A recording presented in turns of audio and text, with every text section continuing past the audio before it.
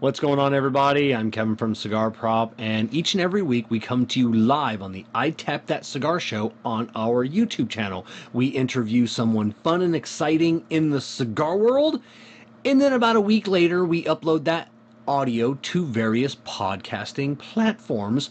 That's what you're listening to now. We try and cut out a lot of the stuff that won't make sense because you're listening to it instead of watching it.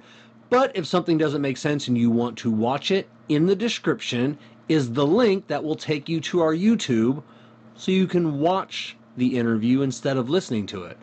But if you want to continue listening to it, thank you. Sit back, relax, and enjoy the show. What's going on, everybody? Welcome to the I Tap That Cigar Show presented by Corona Cigar. I'm your host, Kevin Shahan, and I am coming to you live from the Drew Estate Experience Asset Studios here on the sunny Gulf Coast of Florida. I'm tired. I feel like I didn't bring the pizzazz I normally bring on the opening. Care? I Co-host Care Viajante, Stogie Road Cigars. I'm more pizzazzier, maybe. Coming to you live from Greenville, South Carolina, from the Stogie Road Studios. Hey, It's Monday. Monday. Tractor pull. Yeah, your ticket pays for the whole seat, but you'll only need the edge. Oh, that's my right, man. My god, I used to love those commercials. Jessica, producer Jessica, is joining us as well. Jessica, say hello to everybody. Hello. Everybody's a little tired. Everybody's got a lot going on. Hi, Jess. Hi, Care. So, what are you up to, Care? How's you getting ready to close on a house tomorrow? Get ready to close on a house tomorrow. If all things go well, I'm going to be smoking. I don't want to screw that whole thing up, so I don't want to freaking get the notes all out of order. But I'm going to be drinking the Flor de Cana de Añejo 5-year. A little rum tonight. Right on. I've got my rum as usual. I got my fancy glass. I've been told before you shouldn't drink things out of. I got my fancy glass tonight. Yeah, but is that a rum glass for that rum? No, it's a Scotch glass. Oh, okay. All right, you just messed it all up. All right. So it was fancy. I didn't say it was appropriate. Yeah. So everybody tonight you'll probably see there's a few less people viewing than normally is on. We did get a 7-day ban from YouTube for talking about cigars. That ban expires tomorrow night, like at 10 p.m. So our show this coming up Wednesday, which, well, surprise, we have another show coming up this Wednesday that we haven't talked about. We'll be joined by Brad Reith of Zeal Cigars. We're going to be talking about the FDA proposing the ban on flavored cigars. And so we'll be talking that with Brad from Zeal Cigars. So make sure you join us this Wednesday, 6:30 p.m. Eastern Standard Time, because now we're 3 hours on, because Brad in Arizona Mountain Time doesn't change his clocks back. So can't tell how many hours behind Brad is. Yeah, I know. You never can. I always have to Google it because I never know. Because I say he doesn't change his clocks back. So, Jessica, what it is you're smoking tonight? What it is? What it is? What it is? What it be? What it will be? I am smoking a Stogie Road cigar, and it's the Sandella. The Sandella. Yes, right here. Yes. So I had a heart. Yeah. And well, we're going to dig right into the Cigar Medics Humidimeter Cut and Light. Remember, with the Cigar Medics Humidimeter, you'll always know when to hold them and know when to smoke them. I am smoking a 412, Veritas 412, that I got from Jason at Ash Quarterly in this month's Cigar Rating Club Selection. And I am at 61%, which is absolutely perfect for me. Have you had this cigar yet, Care? Actually, I used my Cigar Medics humidimeter. Did you? Which is fancier than yours, I think. It actually has this little wristlet Yeah, I have that. So I can walk around town with it in case. Yeah. But mine was at 65%, which is I like it, around that 61 to 66%. Yeah. I'm smoking the 412 now myself. I've had it before. It's a great cigar, man. All right. I was I had a hard time choosing between the 412. I have the Torch, and then I have I don't know if we're allowed to talk about this one. This is called the Faded. We may talk about that one later on. Torch is a great cigar too. So yeah, it looks it looks good. It sounds scary though with that name, especially being a Connecticut. You're like It is definitely not an average Connecticut. It's got some great spice to it, but it's nothing that is scary. It's a fantastic cigar. Thank you for just saying not your average Connecticut, not like that. No, I guess that's freaking that term. Your great Connecticut. Yeah, it's your creepy uncle it's not your creepy uncle living in the attics, Connecticut. Yeah. Uncle Creepy Touchy.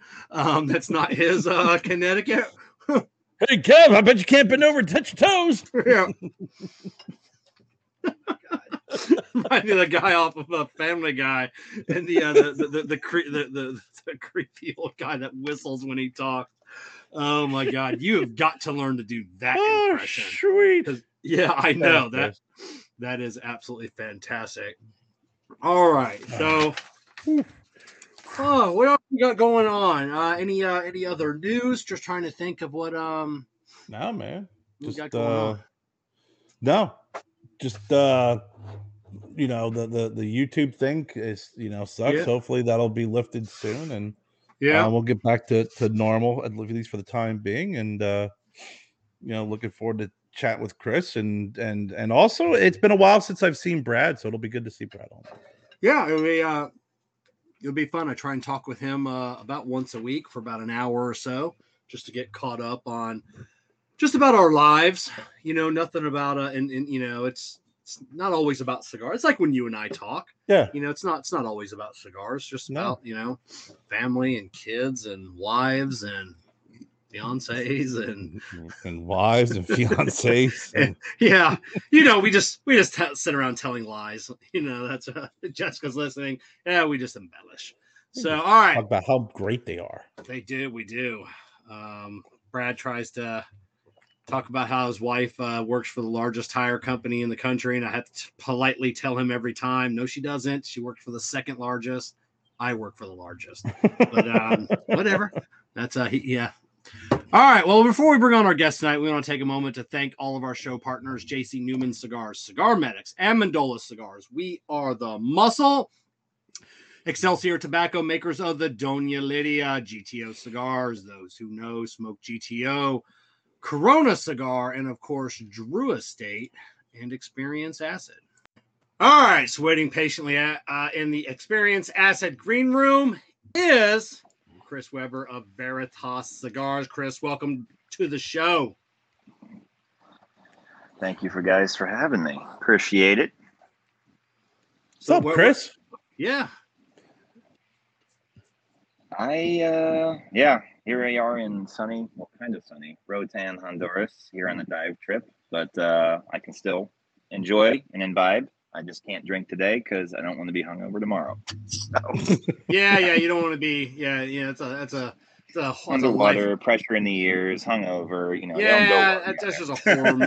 that's just a horror movie. I don't. You're in Honduras, anyways. Like I said, diving. I've seen those movies. There's a good chance, not a good chance, but a chance you're not coming back alive. That's I don't. I'd rather be sober for my end. Yeah, I know. Yeah, I'm just a pragmatist. And that's Kevin, your tour guide. I just that's to me the tour guide. Yeah, there's already counting of there's 13 of us. Pretty good chance 2 people's not coming back. So buddy system, people, buddy system. So, Chris, I want to start off with asking you and Care a question. I don't know if this was on your list. I may have added it at the end. Like it was like my second or third to last question, but I think I'm going to ask it first, only because of the fucking day that I had. Do you guys ever wonder, like, how you how you even got to where you're at. All of us, like, I'm sitting here, I'm having to delete, like, going through hundreds and hundreds of YouTube videos, just getting rid of links and getting rid of keywords that YouTube hates. And I'm going through and I'm like looking at a couple of them and I'm like, God, I was fucking horrible. I had no idea what I was doing. And then now, I mean, the three of us, I mean, semi kind of known in the cigar world. I don't know. I'm going to call the three of us famous, but you guys ever just look, we'll start with Chris. Like you just look around, you're in Honduras and it's like, the fuck did I get here? No, it's ironic that you're asking this question only because I've been rather introspective over the past 2 to 3 years. Where, yeah, I mean, in the beginning, fly by the seat of our pants. I probably didn't have the best persona. I had more of I was known more for being a party kid that doesn't give a shit. And didn't even realize that that's really what I was doing. I had passion all along, but it just wasn't professionally displaying that. That coupled with, there's been mistakes along the way. No road is perfect, and no road is 100% without any sort of obstruction along the way. We've done a good job of navigating it. We've been blessed that the mistakes that we've made haven't been expensive mistakes. I mean, don't get me wrong, they cost money to address and correct, but we haven't made any large scale, real expensive mistakes. And one thing that we've kept along the way that I think is testament to why we're still here, at least for myself and definitely for the company and everybody that's been along the ride along the way, is we've always focused on slow, sustainable growth. I don't want to rush to be too big too quickly. Companies in every industry, you see the flash in the pans, and it's not necessarily because they don't have a good product. It's that growth takes excess capital. So, and we want to make sure that when we're doing something, we're making sure that it's ready to commit to the market rather than just, oh, I have idea 1, 2, 3, 4, 5, and let's just get that out there next month.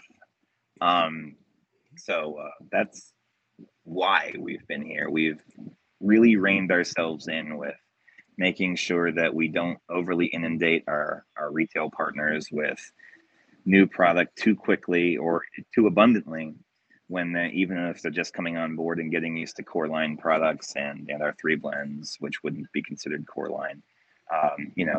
That's a part of it as well. I mean, I have ideas in this head.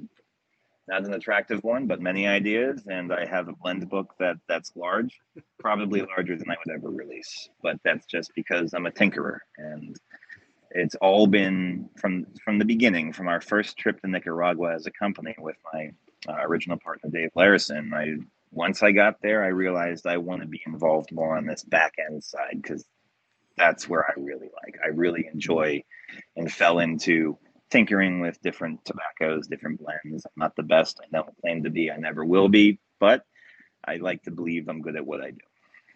I'm saying with you. Care knows. Care's a tinkerer as well. How many times have we talk about, if Care and I had unlimited resources between the two of us, we'd have 800 different cigars on the market right now. It's but we're always talking about, like, some of it's brilliant, and then like some of it's brilliant, but like it's fucking dumb. But Care, do you ever sit back sometimes? Like, it's like you look around, like I look around here, and it's like how did I get here? Yeah, I mean, I think as Chris said, everybody's always, you have to be introspective. Some fucking people aren't. But you know what? I've learned to really focus on the now and the future, and kind of go through life and pick up the lessons learned along the way. And yeah, there's times where I sit back and like, how did I get here? But I realized I got here making the best decisions I can make with the information I had, and always staying true.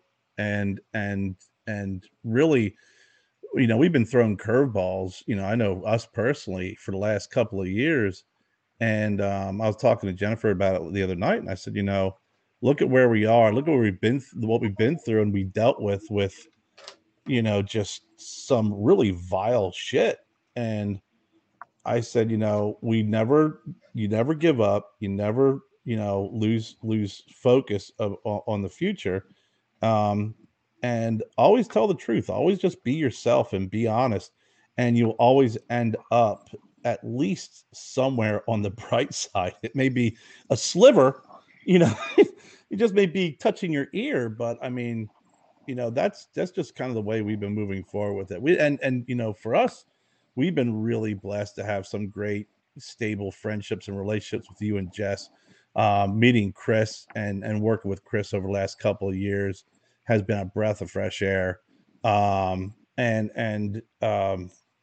a number of other friends, Daryl, and just folks who are always going to be those anchors. And I think you need those anchors in your life to keep you going. Now, would you guys agree? Because I you know, at least once a month, someone will bring up something like, "How did you get this done?" and or "How did you get big on this platform?" And sometimes I tell them, I said, sometimes it just takes some dumb luck. It's just being in the right place or just running into the right person, and it's like, you weren't a dick that day. Like I wasn't a dick to somebody that bumped into me and that started something. Would you guys agree that sometimes it's just blind luck? I would say, at least from my perspective, 1,000%. I mean, a perfect example for us. I will never denigrate anybody in this industry because I try not to be that type of a person. But we were having some problems with the first factory that we worked with. I won't say who they are for the aforementioned reason, but it was just by happenstance that Quality Importers was releasing the Cult cigar. I happened to go into that booth at the Orlando IPCPR, now PCA, formerly RTDA. And, whatever they want to call themselves today and tomorrow, I don't know. I met Carlos Sanchez, and he was the first person to say, you know what, come on down. Even if you don't use my factory, I'll show you everything I know. Carlos has been a mentor even to this day, even when I left his factory. To work with James over at Oveja Negra for that short stint, and learned a lot even over there. If I never bump into Carlos that day, I don't know where we would be, or even if we would still be here. Carlos took me under his wing and showed me a lot, shared a lot, and continues to do so. And that was just because somebody happened to say, "Hey, have you tried this Cult Ometepe?" And I tried it. I was like, "Dude, is the guy here?" "Yeah, he's over there." And the conversation and a friendship blossomed that still to this day. I thank my stars. Yeah, luck plays a large part of it, and it's, like you said, you could be in a bad mood and the situation can go one way, and you never know where you would, what path you'd be walking down if you allowed your emotions to take over at that time. It's funny you mentioned. I can't tell the story for legal purposes, but bumping into someone at a Quality Importers booth, is a reason that sent me in a certain direction that becomes successful. So everybody start hanging out at Quality Importers and just waiting for things to happen. But care. So some good dumb blind luck. Yeah, I mean, I think you set yourself up for luck as well. You put yourself in the right positions, but you know what, man, that pendulum swings the other way too. You could be doing all the right things, being a good person, and just doing everything you can do, and bad luck can hit you just as well as good luck can hit you. And it's not what it's not what happens to you, it's how you handle it. And that's really the key. And that's the same with success too. There's a lot of people who can't handle success and good luck. It goes to their head and they start freaking, they get a little too big for their britches, or they say down here, they start walking around waist deep in cotton. Sorry to say that with a Southern accent.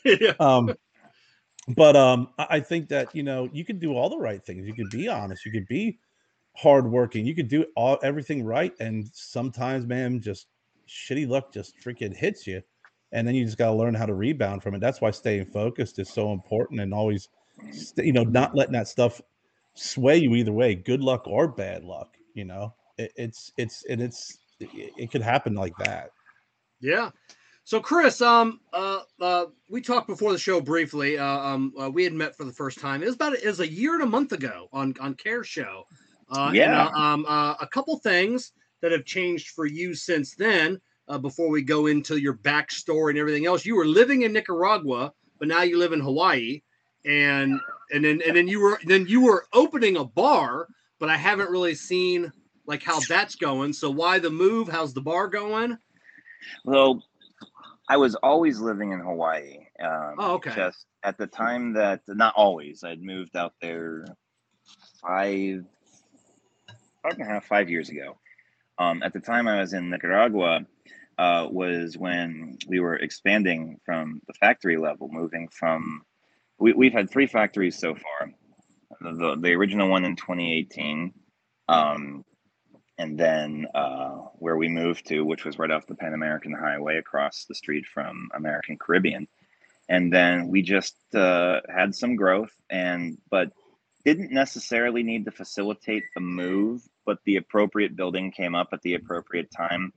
I'm a firm believer that if a space comes available, whether it be a house, whether it be land, or whether it be a building, I don't think opportunity strikes twice for something that just feels perfect for you.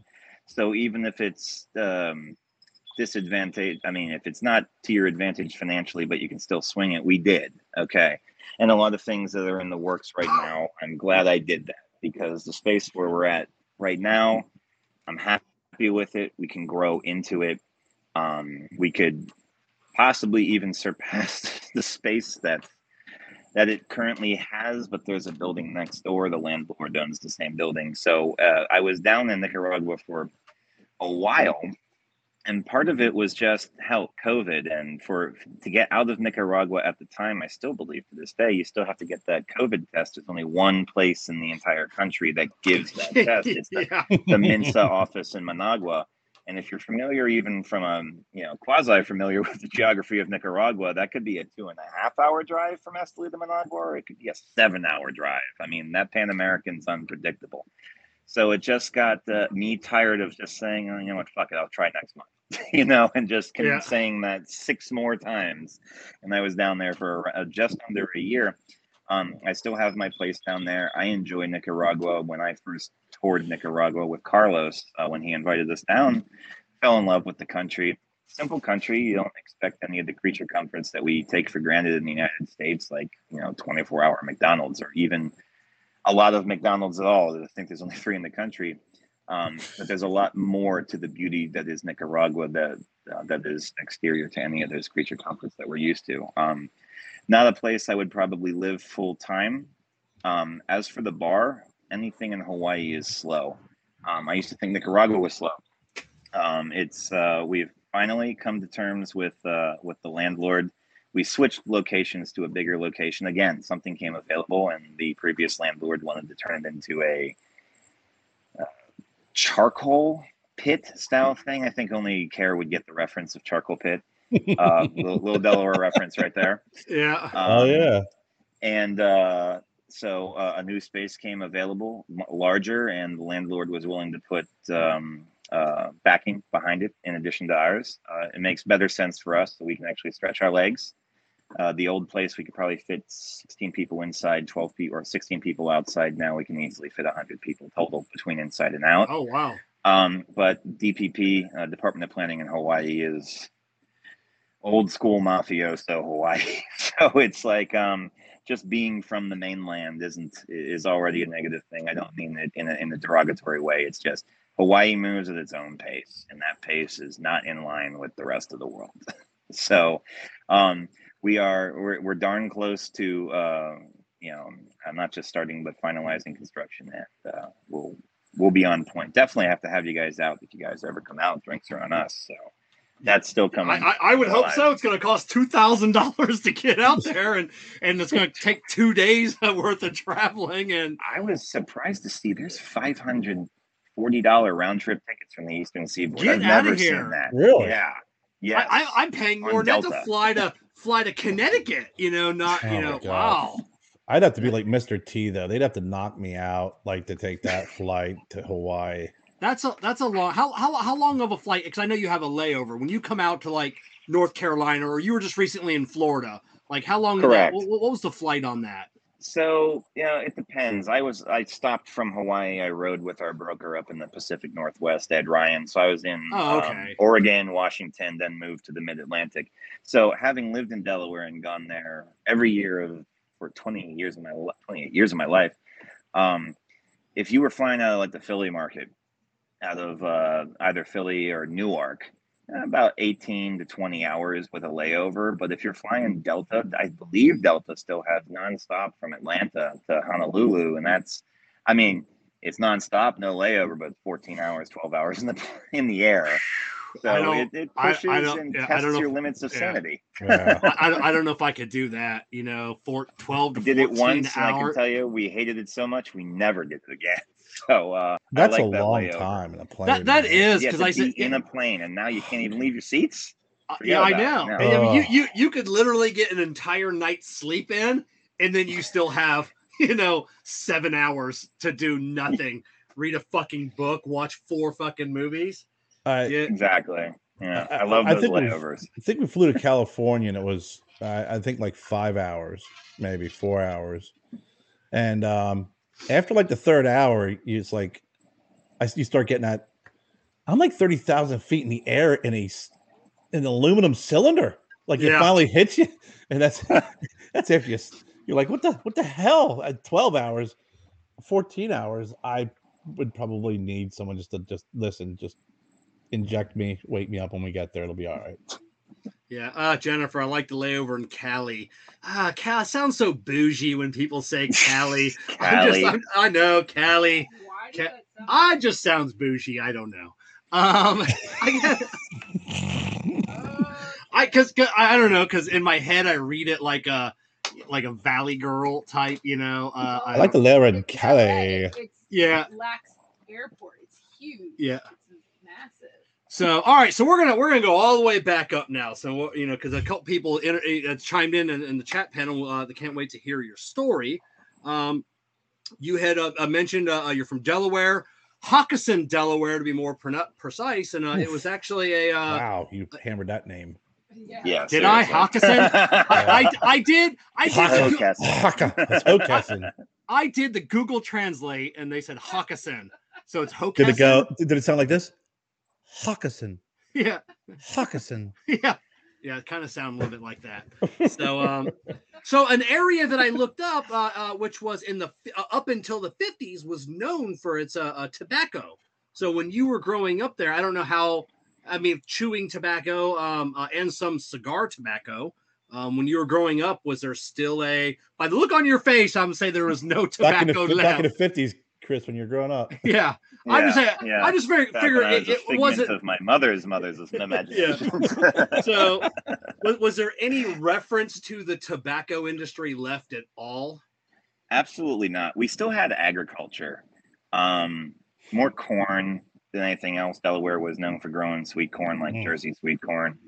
But when I was as far back as I can remember, I can even just still remember the developments around mine. And I know Karen and I have had some back and forth conversations because he's familiar with the area I grew up in. And even then, yeah, corn was just about all we saw. Right across the border in Kennett Square, you can always smell the mushroom farms. And Kennett was like still is the mushroom capital of the world.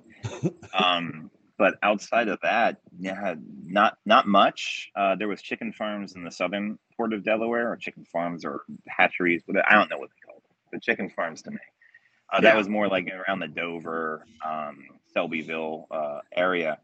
But no, I'm surprised to hear that. That was the first time I've ever heard that. So yeah, and I've been there for many years. Yeah. In a fairly small town, I think at the last 2021 census, they only had like 13,000 residents in the census. What was like growing up in a small? So I just boggles my mind, like a small town like that. Like what was life like for you? It wasn't that big when I was growing there. I can tell you that right now. I would say yeah. So growing up, there's a lot of development. Most of the development that you're talking about now with that grew to that populace and that population was developing when I was growing up. Delaware is known to most people, it's just known as the land of DuPont banks and no sales tax. So if you're not in chemical engineering or finance, you're out of place in the state of Delaware, for the most part, until you get like to the mid state, and farther south. But northern Delaware is where most of the population is. So for me, God, I don't know. It's a weird place to grow up because Philly's 45 minutes away, so it never really felt small. Baltimore is 2 hours away. New York's 2 hours by train. So for me, it just never felt small because I could always go places. Not as a child, though we did travel a lot as a kid, but especially in my teen years and when I was in my college years. Even then, it's just I could go anywhere and be in major populaces. So it always just kind of felt as a suburb of Philadelphia.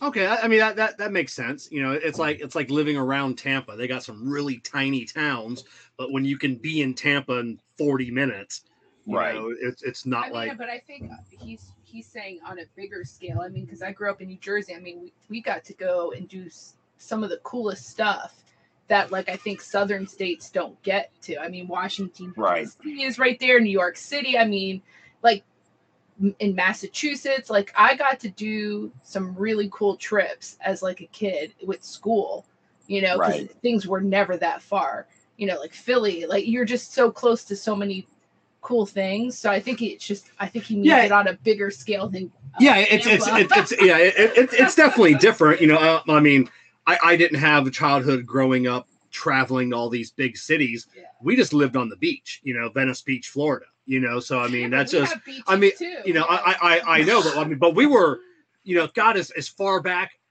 9, 10 years old, 11, you know, we'd just ride our bikes to the beach every day.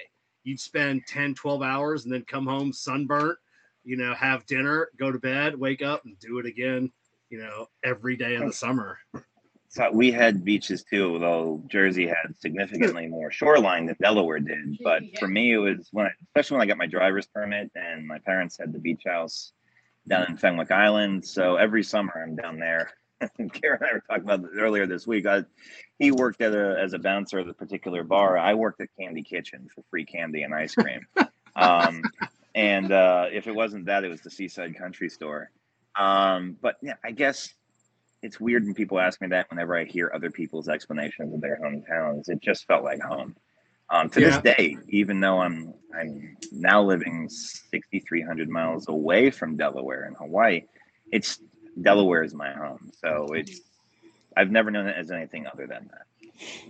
Yeah, and Kerr, I know he speaks the same way, you know, of his childhood home and, you know, places he's lived. You know, it's you know. I lived in Delaware for 5 years. I mean, I went to school. I went to school in Dover and lived down at the down in Dewey Beach. Spent a summer doing that. So, like you said, there's always places you go to, and whenever I would go back and visit Delaware, it's like as soon as you see that line, it always kind of had that home feel because you live there for, you know, a good block of your life. I still have lots of friends that are back in that area as well. So Chris Walmer said Slaughter Beach, Delaware. I don't know. Is that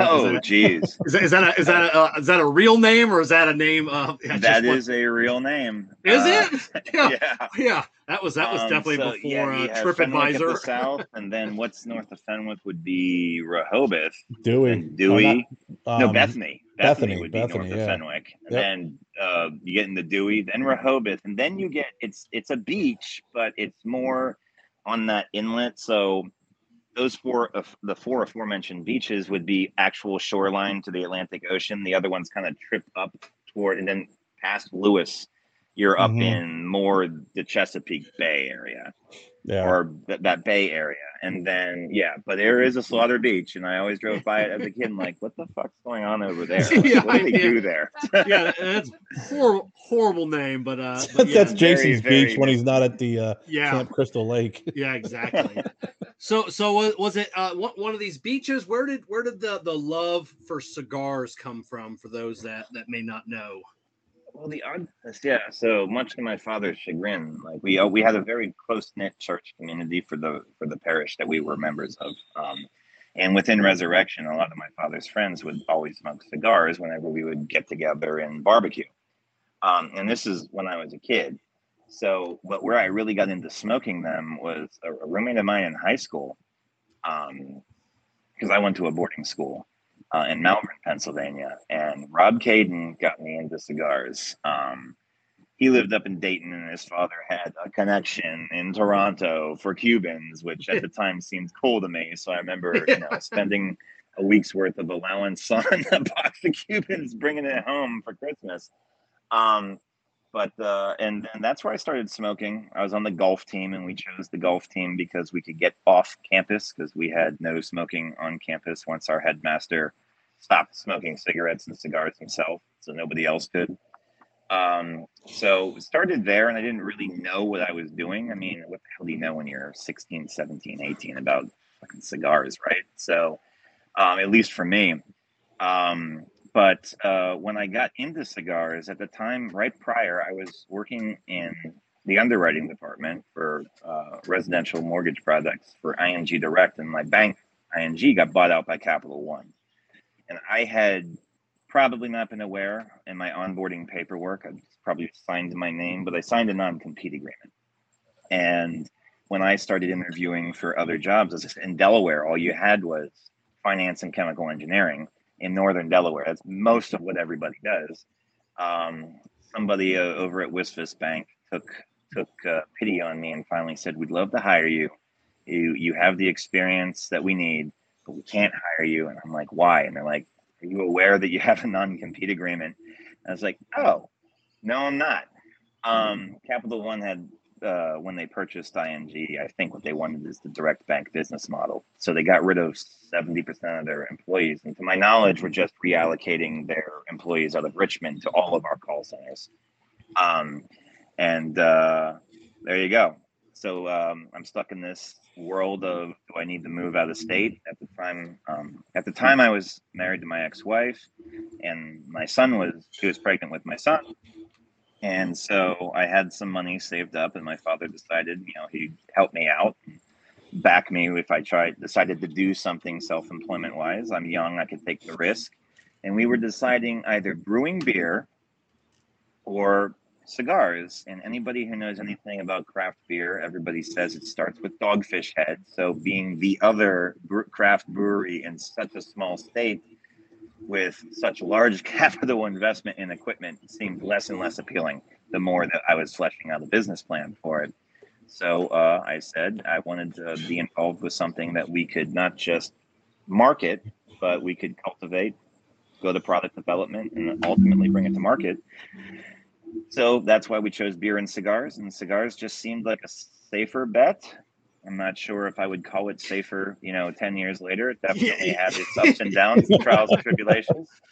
And little did we know at the time that we'd be fighting a three-letter government agency for the rest of our foreseeable future. You could be a seltzer king right now and not in. Who knows? Yeah, I might have invented seltzer. Maybe partnered with who the hell knows? But, the road less traveled is often the one we pontificate on. So you started with your with a partner, David Larison. You'd mentioned him earlier. How did you meet David? Was it a childhood friend? How did he come into the picture? Business? So I met Dave through the original third partner, who turned out to be not somebody I wanted to be doing business with. Again, I don't like to denigrate. I won't name names, but those in the Delaware cigar community would probably be pretty familiar with him. And it was through him that he brought in Dave. And where Dave's experience was, because Dave was pretty high up back in the day with 7-Eleven, running just about everything east of the Mississippi for them. So he was understanding of retail infrastructure, product placement, and layouts for stores. And I learned a lot through him, one of which is the science that goes behind why Coke wants to be where it is, why Pepsi wants to be here, why is Tasty Cake always at the end of the aisle.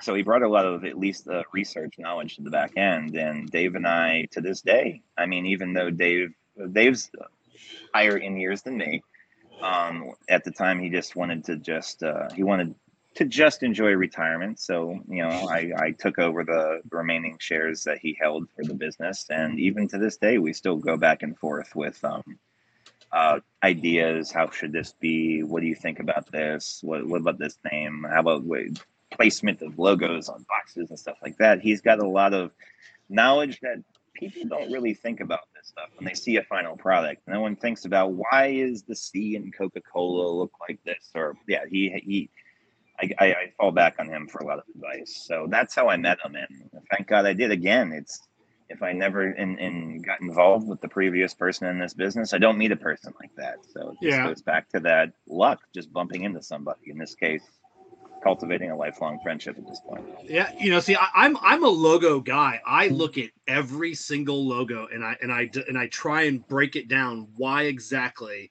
did they do what they? And then I'll see a logo and I'm like, that's fucking brilliant. And it's like people like driving by a billboard and I just want to yell at people. Will you please stop and look? Let me tell you how brilliant that is. Like Jessica, we were watching a YouTube video someone sent me, and a couple people didn't like it. Like, it's the guy, I don't like that video. And like to Jessica, I broke down this video and I'm like, let me tell you why this video is better than any video I've made so far. And it was just be able to break it down and see that. So it's awesome having that feedback of someone, with you, because you know how much it costs to hire those companies. And we've done most of it in-house for that reason. It's not a cheap endeavor. In fact, I mean, I met somebody else in the same realm of friends I met through Larison, and what he was the executive VP of marketing for DuPont. And he told me what DuPont hired psychologists and all these other people when they were in the fishing line business, just figuring out, okay, they would take this, basically the same thing, the machine you'd look at with your eye doctor, test your sight, but they'd put an ad up and they'd watch where the eye went on the ad, how long and how many seconds it stayed on what, and then the science behind marketing.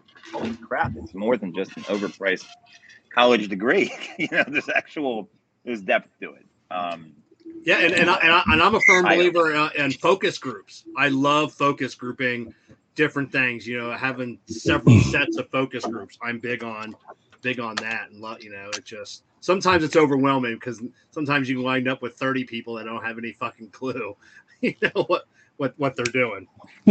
So True. but that's it. So you got your partner there, you got your dad's blessing, a little bit of money. Then what? Like you're like, all right, we don't have any tobacco in Hokuston, Delaware. Where do you go? So the original partner, the third guy, he contacted the company and they made cigars, sent blends up, and did it. I hear this story painfully many, many times amongst many different brands, and it's not really where brands have an understanding of the product until they actually see it be made. And that was just that happenstance meeting with Carlos down in Orlando at the IPCPR, and it was going down there where we didn't invest so much up front in the beginning. Not that it wasn't a significant amount of money. I don't mean to downplay it, but it wasn't until we really understood the nuts and bolts of why this cigar, why does it taste this way? What happens if I put this wrapper over here and mix it with this binder and this filler? And at that point you feel comfortable incrementally investing more and more and more. That was the eye-opening experience for us, and falling in love with that side. So it's more on that product development side that we didn't have understanding of until that point. I would say that was probably 2 years later. So let's call that 2013, wherein we made that trip. And from there, it was, we were down there for a week. I told Carlos, I'd like to come back when you're down here again. And I stayed there for a significant period of time. And I just tried to be a sponge, sucking up as much stuff about as many things as I could get, and just building my knowledge base on many different things, down to boxes and hinges and paints available and screen printing. I never thought I would ever know anything about screen printing until I started learning about the limitations of how many colors you can use and why you might want to use this process for this. Why is this a sticker? And learning about the packaging side, and just over time, just really finding as much as I could possibly know so that eventually we could be as vertically integrated as we wanted to be by having our own facility.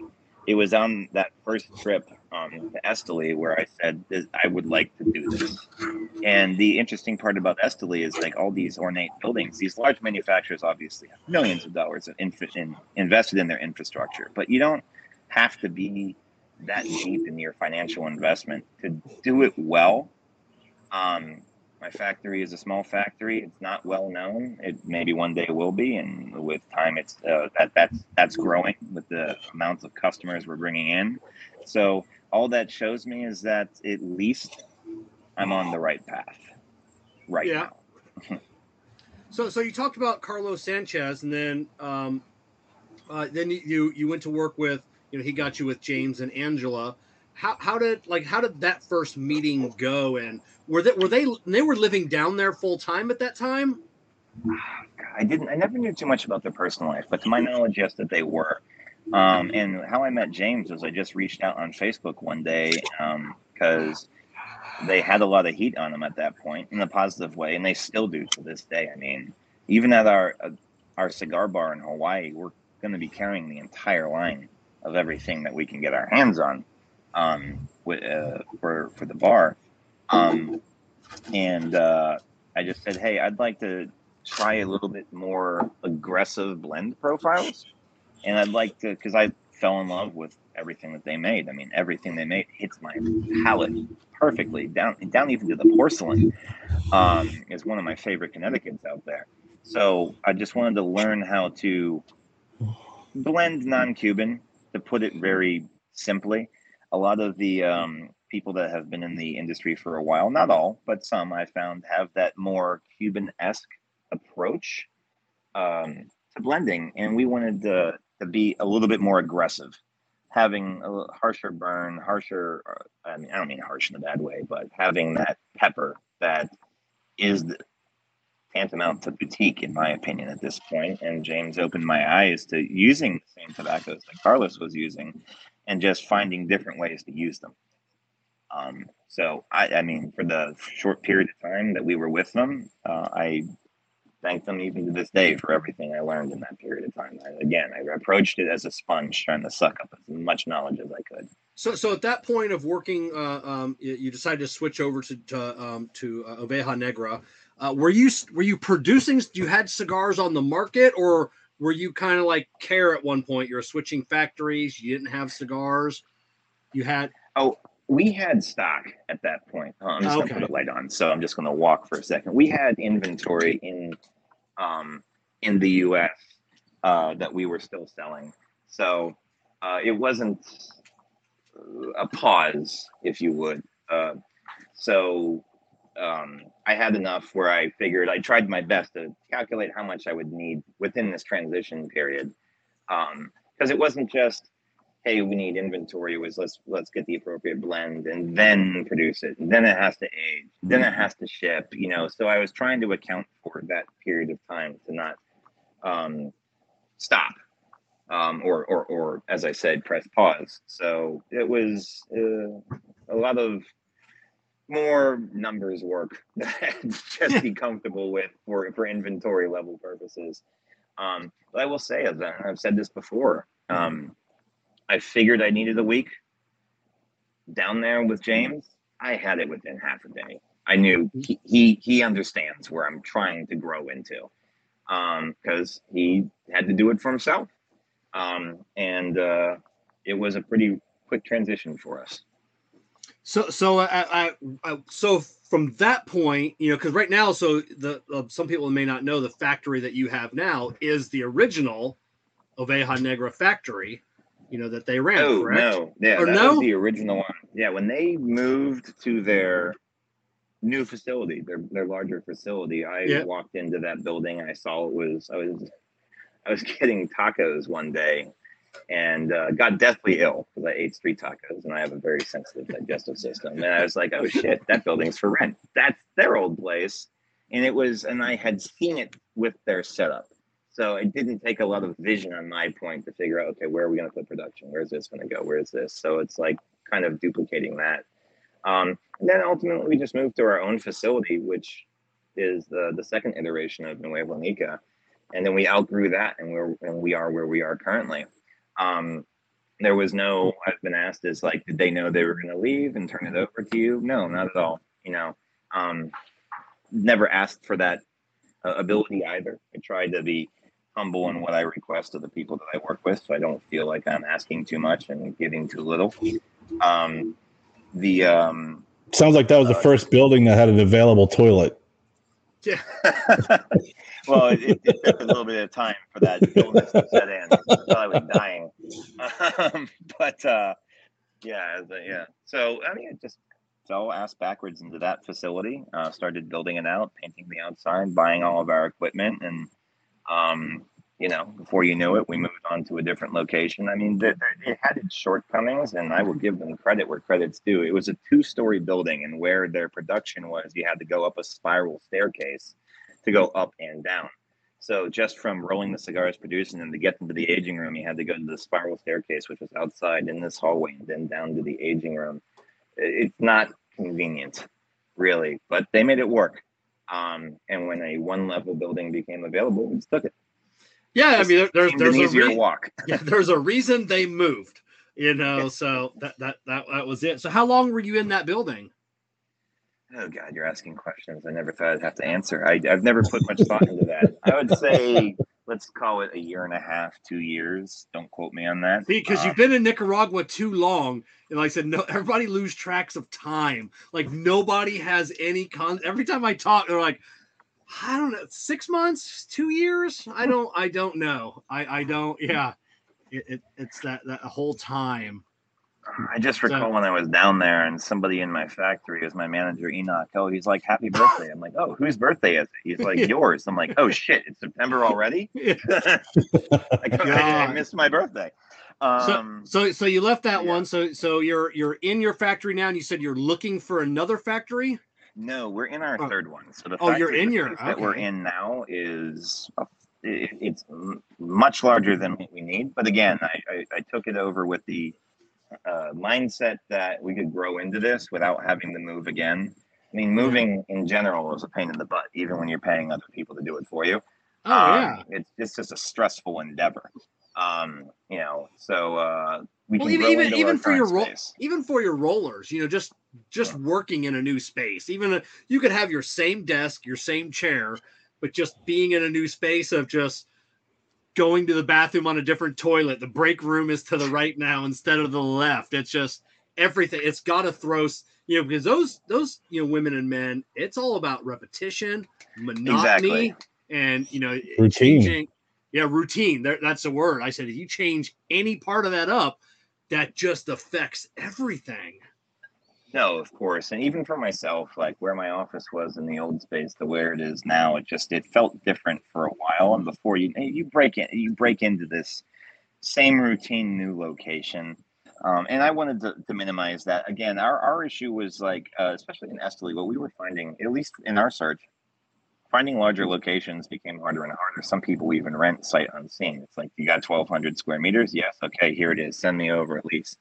I'm a person that likes to see things. And I learned the hard way where, when you're arranging a schedule with a real estate agent down there, sometimes it's rented before they can even arrange a tour. You'll have 3 different people that are agents representing the same facility. And all the owner of the building wants is it to be rented quickly. So when this location came available, at first I didn't like it. I walked through it. I was like, I really want to hate this place. And I don't remember why it was. It was just some arbitrary reason at that point. And I toured it the second time. I'm like, you know what? Screw it. I can see what we're going to do, where this is going to be. We're going to build this over here. We have to add this, knock this wall down, expand and open up this. And the benefit for us was also that the landlord has the building that's actually connected. It's almost like this facility was built as a duplex, but 1 level. So and the landlord said that if you need it, I could just not renew that lease over there, and I can give you that facility as well, which would double our space. So that was what sold me on this location. And I'm happy. I've never felt more at home in the building than where we are right now. And then you're in Esteli right now? In Esteli, correct. Okay, so you've always, as all the buildings have always been in Esteli. And all it's not with Esteli's not that big, but we've never been that far from one building to the next. So it didn't really require more than just a flatbed truck. Oh, okay. Well, that makes it nice. Now you'd mentioned Carlos Sanchez a few times. So you're getting started.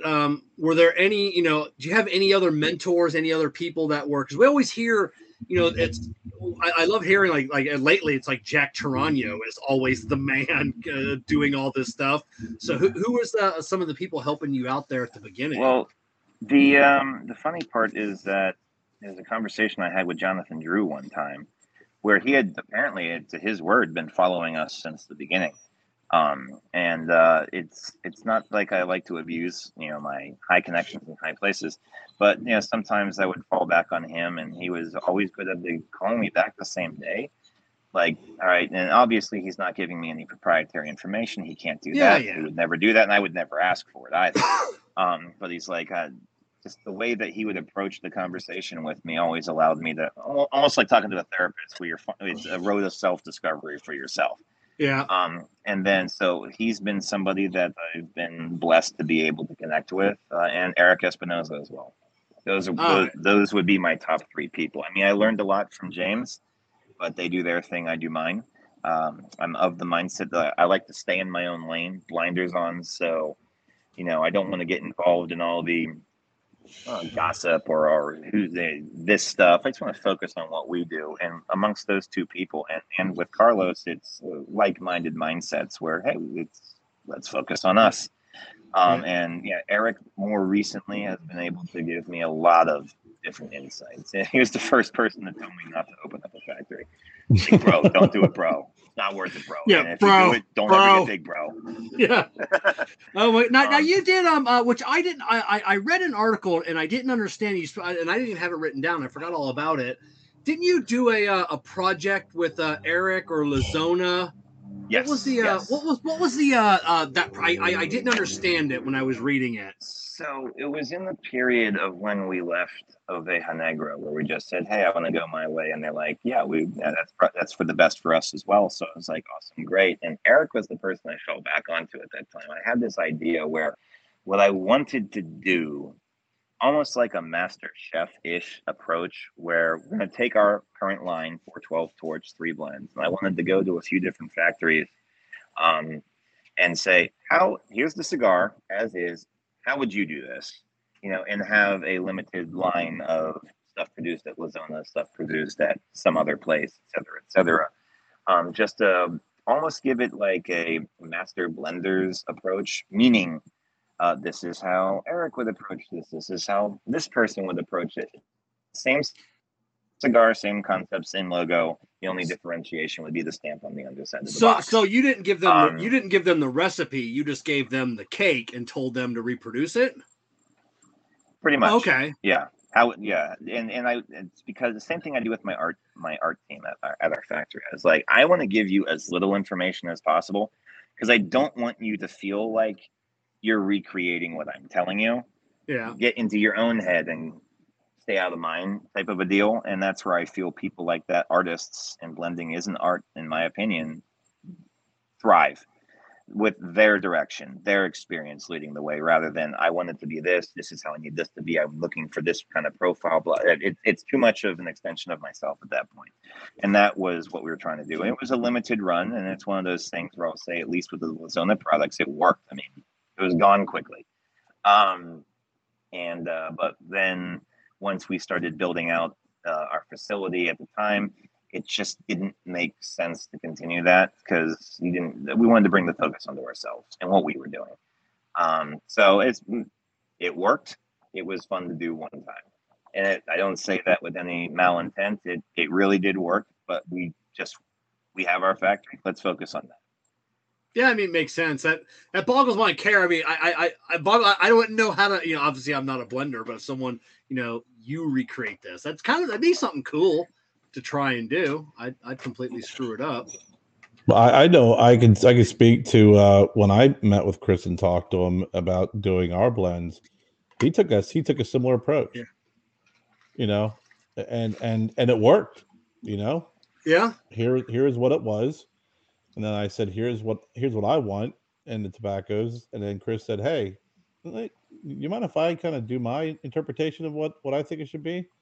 And a lot of communication and a very straightforward approach with that mindset.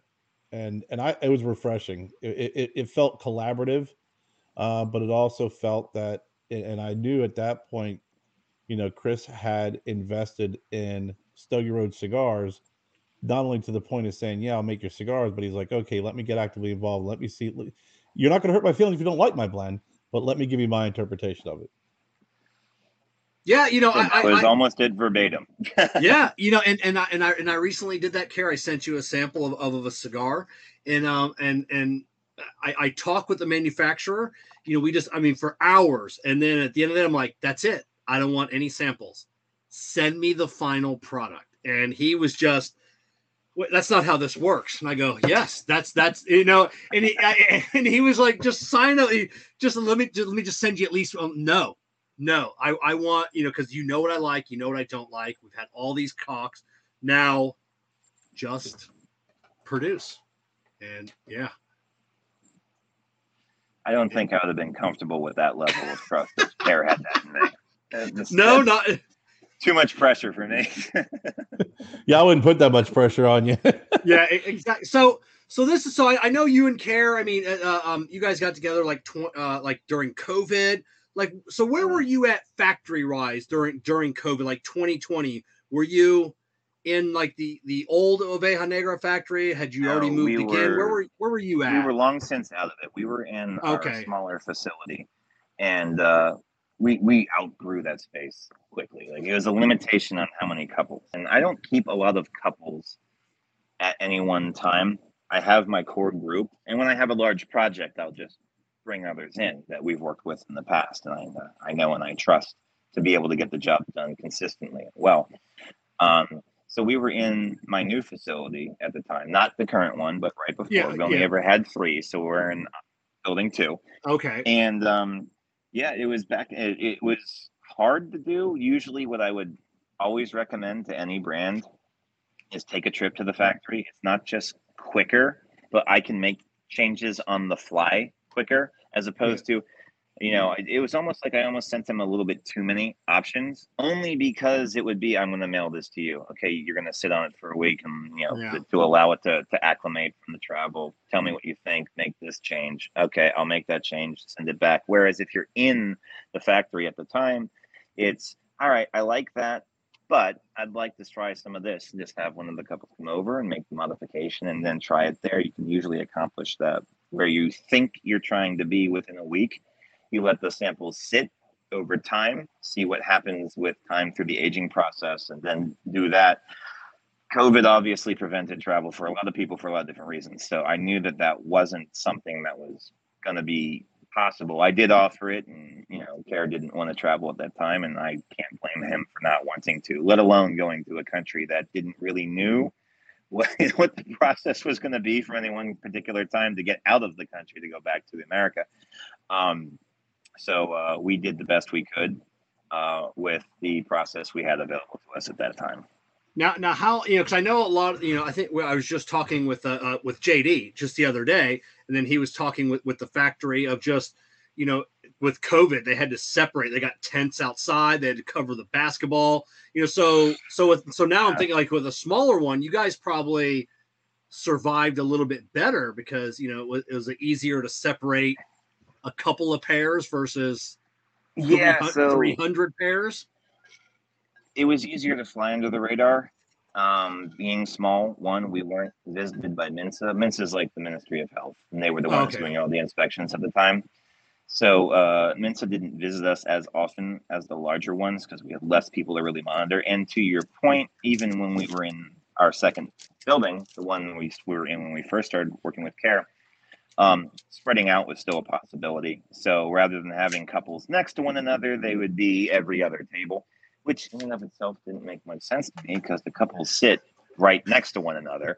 So, what are you really separating in the end? But, all COVID opinions aside, we were able to acclimate and work within that easier because we didn't have as many people to move around, and we had the space to do it. So it just worked. But Minso was coming in. I remember coming into the factory one day, and everybody's lined up, and they're doing blood draws on the production floor, and I'm like, what the fuck are these people doing? And Enoch's like, oh, this is Mensa. They're doing COVID tests. I'm like, they think that the production floor is the appropriate place to do this. Put them in my office. Like, I'm weird when it comes to blood being drawn in general. Yes, as you should be. Yes. Yeah. So we moved them into my office, did everything there. They were quick about it, but it was odd. I would say that America probably put more onus on, at least from our perspective and our experience. America had stricter regulations in place for that than we saw within Nicaragua. I mean, I was still walking into the grocery store without a mask on in Esteli. And when I was at my beach house in San Juan del Sur, nobody wore a mask. They're like, why are you wearing a mask? Like, okay, cool. That's your opinion? Awesome, great. It fits with my belief, and I don't want to be sweating my nuts off while also breathing into this fiber cloth. Yeah. Brutal. Yeah. So now, I mean, we I guess, whatever you want to say, whether we're coming out of COVID, we're out of COVID, I don't know. Whatever you want to call it. All I know is over the last 2 months, Charlie at Half Wheel Cigar Aficionado, they've been posting like record imports here into the U.S. for cigars. It's like it's never been. With such a huge demand, for like just everything, tobacco, bands, boxes, whatever. Have you been able to shift, quickly enough? And then have you been able to get what you needed? Because being a smaller, factory, we hear, Saka says he orders 100,000 bands at a time of a single one. How's it been for you? So from a ring perspective, I mean, we're pretty well stocked. I don't have Saka's demand, knock on wood, maybe one day. Yeah. But I don't need 100,000 of any one particular SKU at a time. What became more difficult was packaging, boxes, and at some points the availability of tobacco. So one of the things that we pivoted into was, again, I'm a tinkerer, so we actually are starting to grow. We've started already growing our own tobacco.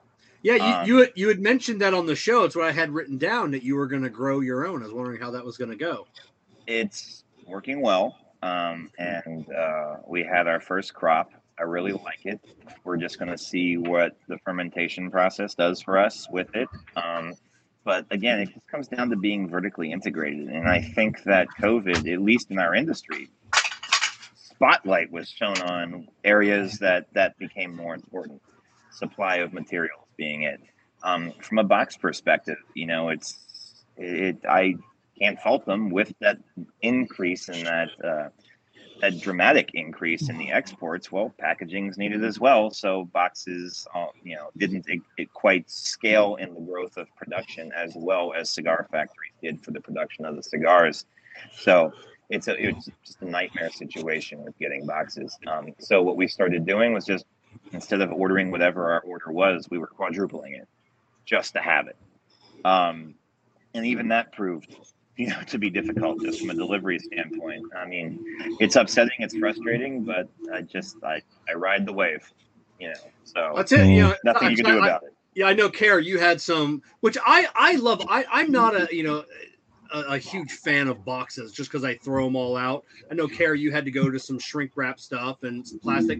I love that. I love butcher paper. Chris, are you starting to see more people wanting, just more simplified packaging? Well, yes and no, because in addition to Care, we also manufacture for Leaning House.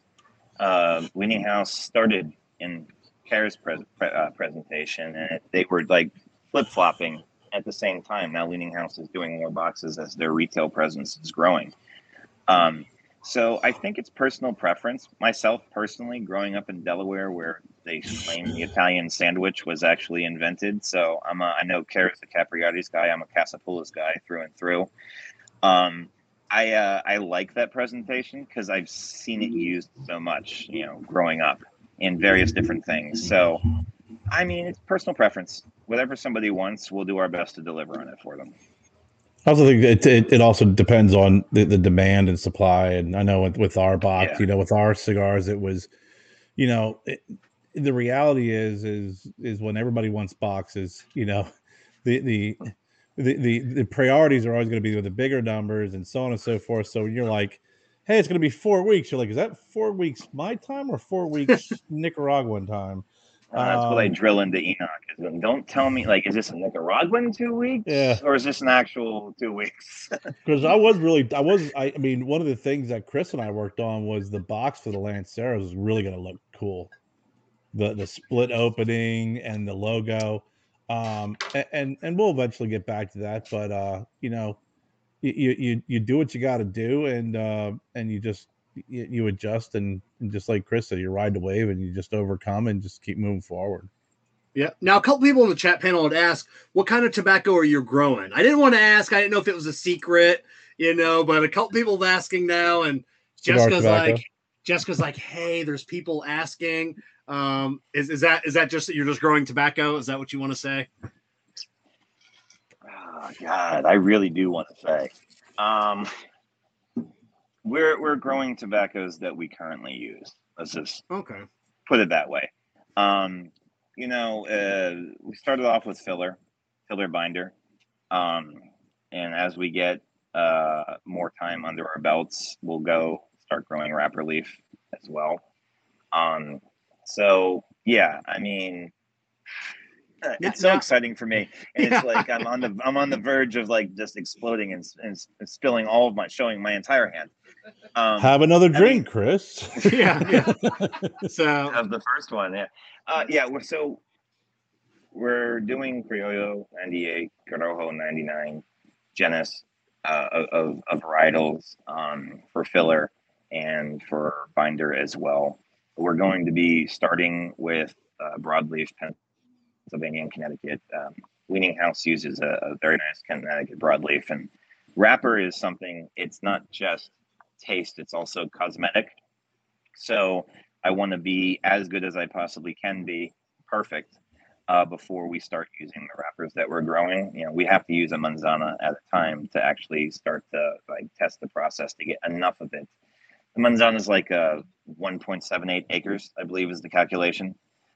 So you need to have enough crop to see. You can't just grow one plant and say, okay, I got it wrong, or okay, I got it good. A million different things can actually affect the outcome of the actual growth. And I don't know enough about stuff. I am a brown thumb, not a green thumb. I could kill a cactus. So I've started working with people that know a lot more about plants than I ever thought you could ever know about plants. Basically taking that chemical engineering side that I grew up with. My father was a DuPonter, and finding the equivalent type of scientists that work with soil content, soil consistency. What's my nitrogen rate? What type of fertilizers do we have to use? Do we have to adjust the fertilizer level? Because maybe we need more nitrogen, less nitrogen based on the region that we're growing in. What's our hydration process? Are we getting enough water? Do we have to taper that off? What systems do we use?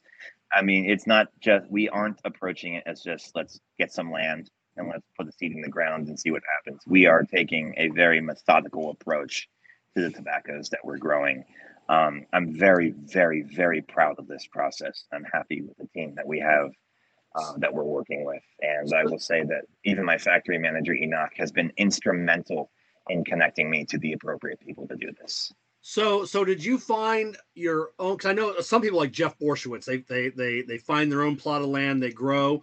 Other people will find farmers that have nothing on the field and that's dedicated to them. So which way did you go? Like you have your own? We bought land, but okay. So it's our land. The part of the process in the selection of the land and the regions, which I won't disclose the regions. That's understandable. But it's in Nicaragua. Is this particular gentleman who will remain nameless? Is the scientist we're working with, and he would go there and take different soil samples from various different areas of various different fields. I mean, this was a daunting effort and exhausting. And quite honestly, this part of it for me was just so boring that eventually I just stayed in the car and it was just watching Netflix on my phone. but yeah, and then taking the soil samples and reading them back and getting like, okay, there's this much nitrogen here, there's this much this here, there's this much that there. This is the place you want to be in of the 14, 15 different regions that we were looking at. And that was the approach that we took. This is the part that, again, it's the mad scientist tinkering on my part, is just being as analytical as we possibly could be, because you're able to grow tobaccos in any regions, and you don't necessarily have to be in a specific region to grow a specific tobacco. Yeah. As long as you have that back end, the data needed to figure out, okay, I'm in this region and it's normally grown in, say, Pennsylvania. How do I grow Pennsylvania tobacco in Nicaragua to have the same outcome that it would be if it was grown in Pennsylvania? And that's all the things that this particular gentleman is doing for us, and the knowledge base that he brings to it. So it's something I can geek out on. I mean, I actually got chicken skin right now talking about it. So that's cool. You got to import a couple of Amish farmers. Yeah, exactly. There's my secret. You have caught me there. Thanks. Throw me under the bus. And it's surprising that you found land. You just hear so many people like, we can't find land. We can't find land to grow. And maybe it's because some of these people, you probably don't need 1,000 acres, so. Oh no. If it's, say, Davidoff or something like that, they need a level of land that I wouldn't even fathom ever. Yeah.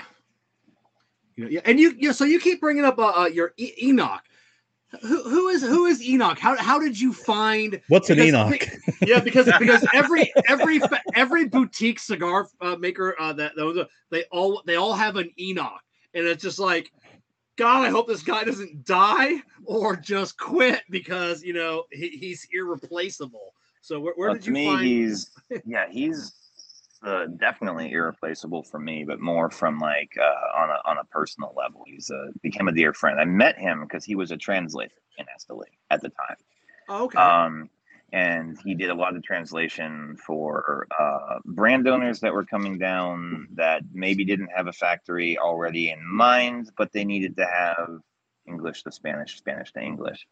And he's very humble. He's one of the, I say in my life, I've been blessed twice from people that weren't family that I've come across. Dave was one of them. Dave was there for me when I went through my divorce, which wasn't an easy process. And I don't talk too much about it, but if you were in need and you needed to eat, he eat less just so you could. And I was never in that situation, but only to describe, the types of people that these are. And you say, oh, nobody's ever that nice. Well, these two people are that nice. So with Enoch, there was a bond that built over time. And he's actually, his degree's in civil engineering. So he's not an idiot. He's extremely intelligent. And he knows just a lot of people that know a lot of things. So he was eventually came to the point where I was like, hey, I'm going to start my own factory. We get along. Let's try this out and try to work together. I need a manager. And he became that guy. You need a guy that knows a guy. I have a feeling whether, there are certain places, New York, Chicago, Philly, Nicaragua, Honduras, you need a guy that has a guy, and you don't ever ask him who his guy is. Yeah, right. yeah. We're not out there clipping people or whacking people left and right, but it's the one interesting part of the intellectual property protection our industry has outside of trademarks is it's just trade secrecy. So it's the same. Our blends and the processes we have is no different than Coca-Cola's protection through the recipe, or the KFC's and the Colonel's original herbs and spices. So, holding that stuff confidential is a big part of what it is. And I have that level of trust in him that I'm not a person that trusts easily. And when you lose my trust, it takes a lot to earn it back. He's never lost my trust when so many people have. He's a good guy. Enoch's a really good kid, and I've dealt with him directly, and also with communicating through Chris, and he is definitely he's definitely a good kid, very knowledgeable. Well, we're gonna bounce. So Care, he's leaving one factory. He's coming to work for you. He's looking for someone that makes barber poles, and you've always made a barber pole. Or I don't know if you've always made it, but you do make them. Where did you, at what point were you like, I want to do a barber pole, and and then you've mastered it. Care makes you make fantastic cigars for Care. Where did the love of the barber pole come in? Well, that was actually Three Blends, and Three Blends is a reinvention of one of our original SKUs called the Tri, TRI, where it was Maduro at the cap, Habano in the middle, and Connecticut at the foot. And I wanted, when we were leaving the original factory that made that, and we went to Casa, which is Carlos's factory, I told Carlos, I want to redo this cigar because it was our best seller, but I want to do it differently. I want to shed the image of everything we're leaving and start anew over here. So we started with Torch, and when we got around to actually getting the Three Blends project done, Carlos suggested doing it as a barber pole. And then Carlos also suggested that additional level of difference, which is where the first 2/3 are a box press and it ends as like your traditional round cap. And Three Blends, even at its price point, is by and large our top seller. I mean, it's hard for us to keep it in stock. I mean, now that we have the factory, it's very easy to keep it. Is it still made that way? Because I didn't notice that on your website. It is. Yes, it is. Yeah. We don't draw too much attention to it because I think the description and the feedback that other people leave for it is enough to at least make you want to try it, so that when you actually pick it up, it's like, oh, it's got this too. But it is something that it is one of the selling points. And when we actually talk about it with the actual, we chose the appearance obviously to be visually and aesthetically pleasing. And it's just as the cigar is smoking, because of how we roll our barber poles, which I say is the true and correct way, where we roll all the wrappers at the same time rather than rolling one wrapper and putting a strip on for something else. Yes. It allows you can have on your palate, it just bounces back and forth with the different nuances from every wrapper that you're using on this barber pole. And in Three Blends' case, once it transitioned from the box press to that traditional Corona style cap, the whole dynamic of the cigar just changed. The profile changes, smoke starts billowing out, so that final third is just something mind-blowing in my humble opinion. And so we did that so well. And when Care was leaving where he left, I said, look, one thing is we operate slowly. So I do take my time on projects. My goal is not to collect your money as quickly as I can. And I said, I told him, it's like, just because your check clears doesn't mean it's the last time you're going to hear from me. But I just said we have to allow the process to take its time. But one thing that we do very well, as is evidenced by our sales of Three Blends, is we make a killer barber pole. So in that, when Care got his samples, I mean, we even went so far as to go out and get some special candela, that bright green candela that's on his Sandela and the Odyssey. Not the Sweetgrass Gringo. And that's the other part of it. I'm not the only guy that's passionate that makes cigars for other people, but I'm passionate about the process, and I geek out on it all the time. So I was I was maybe even in the beginning a little bit more excited than him, just with like the types of tobacco that we were acquiring for his plans. I'm like, dude, you gotta see this candela. Here, bam. Send a picture of the box of the candela. It's like, holy shit, that's green. I'm like, yeah, that's green, and it's fucking phenomenal. Sorry for cursing, but no, that's okay. We're good. Yeah. And just getting into the meat and potatoes of like what we were doing with it and how this candela was different from what he was using, and the quality and the difference in the quality. I was like, holy shit, this cigar is amazing, to the point that I had to tell my Lancheros and Roleros to stop smoking his cigars because I had to make more of them, and I wasn't getting paid for the ones I had to replace. So, we're, like I said, we're passionate about that process. As far as like, I always tell a brand that even if they don't work with me, the best thing you could possibly do is visit any factory that you're talking to. if you're comfortable with the process, and not just the process that the factory is using, but how the factory is treating you, then that's the factory you should go with, even if it's not me. You have to be comfortable with that. I've worked with several different factories, and I've been blessed with all but one of them, with the experiences that we've had. And I've always felt like I mattered. So if you feel that I care about your product more than you do, or at least as much, then that's the level of confidence you have to have in the factory that you're using. And you don't have to go to a well-known one to find that passion. Right. So Kara and I we geeked out on all things Delaware. We found we had a lot of not just acquaintances in common, but locations in common. So that was part of it. It made the conversation easy, but I'd like to believe that I won Kara over and earned his business based on the quality of the barber poles that we were making. Now that region, do you know Craig Vanderslice? He's from Malvern. Yeah, I know Craig. Okay. Yeah. So, great. Malvern's not that far from Delaware, but whenever you hear Malvern, PA, it's like, oh shit, if you have some sort of connection with it, which I have 4 years of high school there, so yeah, it's easy to to bond with people from small regions like that. Oh, now you're talking about half and half. Now I'm thinking of I want a half Gordo and a half Lancero. I want a Gordcero. I was thinking of Land. Yeah, you had it right. But yeah. So how many barber poles could there be before it just got to be too difficult? Is it 3? Could you do 4? I couldn't imagine 5. Oh, you mean how many wrappers? Yeah, how many wrappers before it's just ridiculous?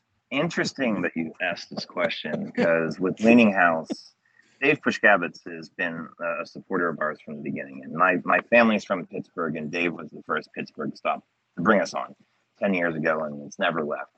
So we came up with a collaborative project because our 10th year was going to be his 15th year. And we have this project 1015.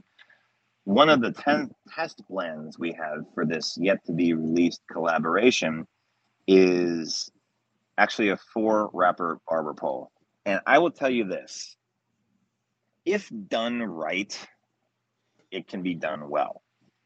But I would say 4, from my experience, is probably the limit. And it's for no other reason than the wrappers just on top of one another start to really take over the cigar, and not in a bad way, but you start to muddle and mute that binder filler combination. That's every bit as important, if not more so. So the more wrappers you're using, it gets a little bit more complicated. And the more wrappers you're using, assuming that they're different varietals of tobacco, blending becomes a little bit more complicated. Not to say that some people aren't out there that could do it easily, but in our experience with that, 4 was our limit for all of those reasons. I would like to stick with 2 to 3. It just makes more sense, and you can get a little bit more kinky with that because you can have a more aggressive filler binder combination and still be able to taste every tobacco that's on that cigar. Whereas at a certain point, when you're adding more wrappers, much more than 4, you're just losing. You're just adding a wrapper for the sake of adding a wrapper. You're not really able to get that subtle nuance that goes along with it from your transition points. So that's my view on barber poles. I have found that care of you. Like I said, I'm really like 2. Like that's about it. There are a couple like 3 to where you can get some of those transitions, but then it becomes, in my opinion, what are your thoughts on the number? I've had Chris's 3 blends. I think that was, and I've had other 3 wrapper barber poles, and I really wasn't impressed with any of them. I had Chris's. I thought yours was fantastic. I bought a box of it, and Chris is like, I could have sent you one. I was like, no, I support the team. I said it was available. I had to buy a box, and it was really fantastic. And I know a while back, Chris and I were messing around with just talking about different types of barber pole blends, and he had sent me some and a couple triple wrappers, and they were decent, but really I haven't found any that really. I think once you get into a lot of the triple wrapper barber poles, it's just for the aesthetics and for the looks that it is for the flavor. Yeah, and that's just in my opinion, ones that I've had. I think you got it right with what you did with 3 blends. Has anybody done a triple Lancero barber pole? Is that ever, I know for some reason I just thought about that. Is that a?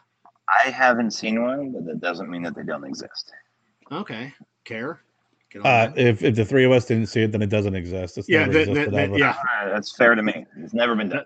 I did my Google research. I didn't get any farther than that. And I haven't seen a triple barber pole Lancero. I haven't.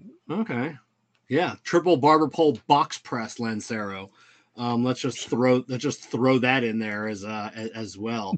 So I have to pay you a royalty if I use that? Not at all. That is yours. I reach out to more manufacturers with dumb fucking ideas. Like I said, Abe at Smoke In. Like I said, I'll like get out of the shower and just turn my phone on and I'll start just talking to, like, not even it'll just start talking and then I just hit send and then I'm like, just more ideas, shower ideas I have. That's and Karen and I, we talk and same thing happens, spitballing back and forth. And so we talked about your tri blend. Let's go through the rest of your blends. Karen and I, we were now I'm on the Torch now, which is actually a fucking fantastic, like, Connecticut. Like, I don't like Connecticut's at all. And if I didn't like it, I would have I probably wouldn't have brought it up. But just to be nice. But let's talk about this one to begin with. Is this your oldest cigar? Our oldest cigars would be the stuff we did with the original factory. Torch was the first project we did when we went to Casa, Carlos Sanchez's factory. Oh, okay. And what we wanted to do was have 3 distinct blends rather than one blend, 3 different wrappers. And for just where my profile was at this point and where Carlos was taking my palate on this journey of discovery, I wanted to have a non-traditional Connecticut. I always say it's not your granddad's Connecticut. It's got some power to it, but it's got complexity and flavor and body at the same time. And I'm a firm believer that the power and body are 2 separate dynamics when it comes to a description of a cigar. So when we landed on that Connecticut, it was exactly where we wanted it to be. And not much has changed from, to Casa, to Oveja Negra, to Arcel. Where we really hit our niche was on our Habano. I fell in love with Habano from only starting out and consistently smoking Connecticut shade when I first started smoking. Habano gave me the spices that I like. I mean, I'm a spice guy. So if I'm a beer guy, I'm an IPA guy. If I'm in food, if it doesn't have Cajun, Old Bay, or Creole seasoning to that effect, I'm not happy. And Habano has kind of fell into all of those flavor points that I like to hit with anything that I'm imbibing. And then we came out with the Maduro as well, which we didn't want to overpower the Maduro because at the time we didn't want to have a full body, full strength, full pepper Maduro. So we have a solid medium body, solid medium power in the Torch Maduro. And it wasn't until we started the project of 412 where we said, all right, gloves are off. Let's do something that hits on all cylinders. I want pepper, but I want flavor. And I don't want pepper for the sake of being pepper. I mean, the worst thing in the world is a hot sauce that's so hot that doesn't have any body that you can't taste your food. And we've all had those cigars that were just blended for the sake of that's all they wanted to show you. Let's blow out your palate. Let's get some power. And those cigars are fun to have on an occasion, but we wanted a regular rotation quality or caliber of Maduro. And 412, we just knocked it out of the park, in my opinion, where the profile is definitely full. It's got that strength, but the blend is complementary to the pepper that's inside with the Ligeros that we're using so that you're getting the pepper, but it's not burning out the back of your palate where you're just left like, I can't taste anything. If I, drank Pepsi right now, it would taste like water. So that was the goal that we had with that. And then that hits our core line. We have our Veritas Maduro, which we haven't produced in a while, but now that we're finally producing it for ourselves, that's coming back out. And that was a Brazilian Ela that had more of those pepper notes that I like to have. So I'd say it's like medium body, but full power. in the cigar as well, but very, very complementary. So that, again, it's almost like a creaminess on the back end of your palate. I described like the finish of a butterscotch, where it's there, you can taste it, but it's just a temperate coating, and you can enjoy that experience from start to finish in the cigar. So how long has it been since that cigar has been out? It's been a few years. So because I know because that was a 93 rated cigar from Cigars and Spirits. Yes. So are you able to recreate that exact cigar, or trying your best? Yes and no. We used Luis Cuevas's factory, Tabacalera Las Lavas, at the time. Oh, did you? He was the one that made that. Oh, and, I didn't know. Okay. Obviously, Dominican tobacco and the availability that they have over there is different than what we can find in Nicaragua. Not to say it's impossible. It's just to say that it's a different variety of offerings that they have. We wanted to tweak it a little bit because I wanted to amp it up from what it was to kind of be a little bit consistent in the rest of our portfolio and where their profiles are. But we kept it true to form as much as we possibly could while making minor modifications along the way. When we set out and opened the factory, it was at a time where we were still in this limbo of what is going to be allowed under FDA regulations. What can we do? Can we change anything? We knew we couldn't change the quantity of the box because that would be deemed to be a new product. So we weren't certain as to whether or not we could change the actual components of the cigar.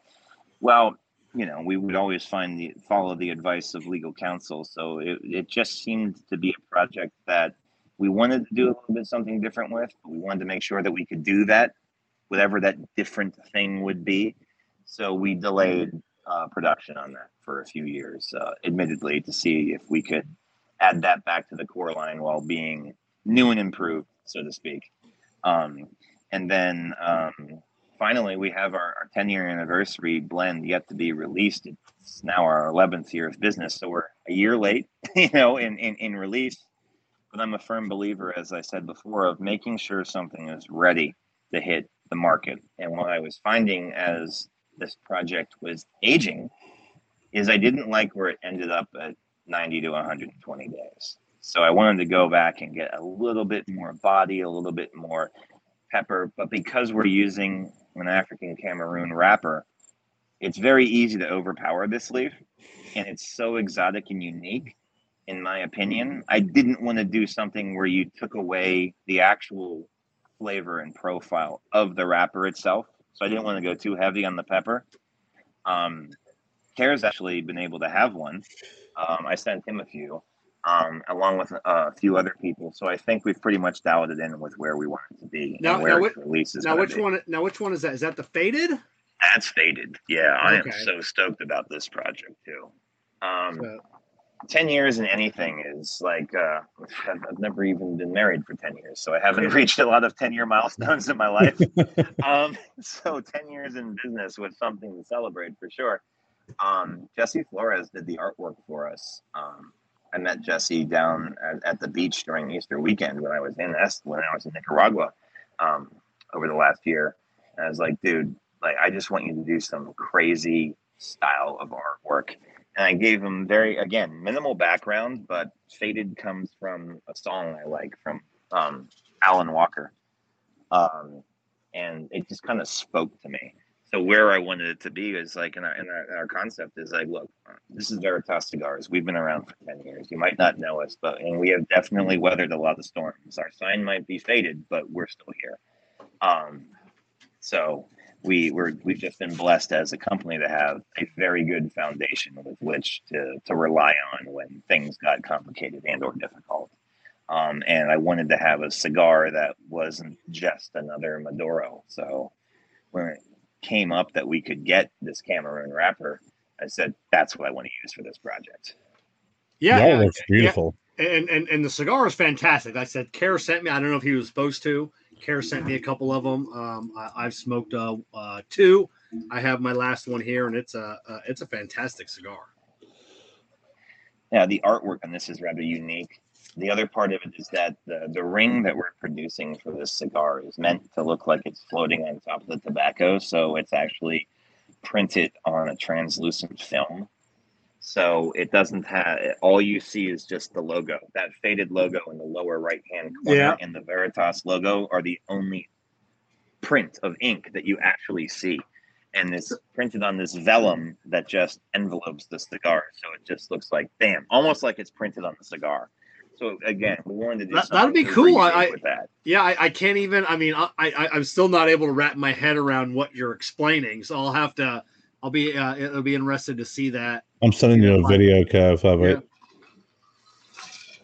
Oh, super cool. So, and the only limitation we found with printing on vellum is we can't get foil to adhere to the vellum itself. So it will be straight ink, but it looks, it looks sexy. I'm very happy with the way it's coming out. So super cool. You'd mentioned collaborations earlier. Do you have like a white whale collaboration? Is there somebody like God, like I would love to just do a cigar with them? You know, the answer is yes, but I mean, I think even Saka kind of hit the nail on the head where for these collaborations to actually be successful, both sides have to be hitting, you have to be riding on that same track, right? So you have to, not just from a profile of the cigar itself, but naming, branding, packaging, release, what the dialogue is going to be when one is talking about it. So I do have my short list of people that I would absolutely love to work with. I mean, Saka is one of them. Dion is another one. I doubt that would ever happen.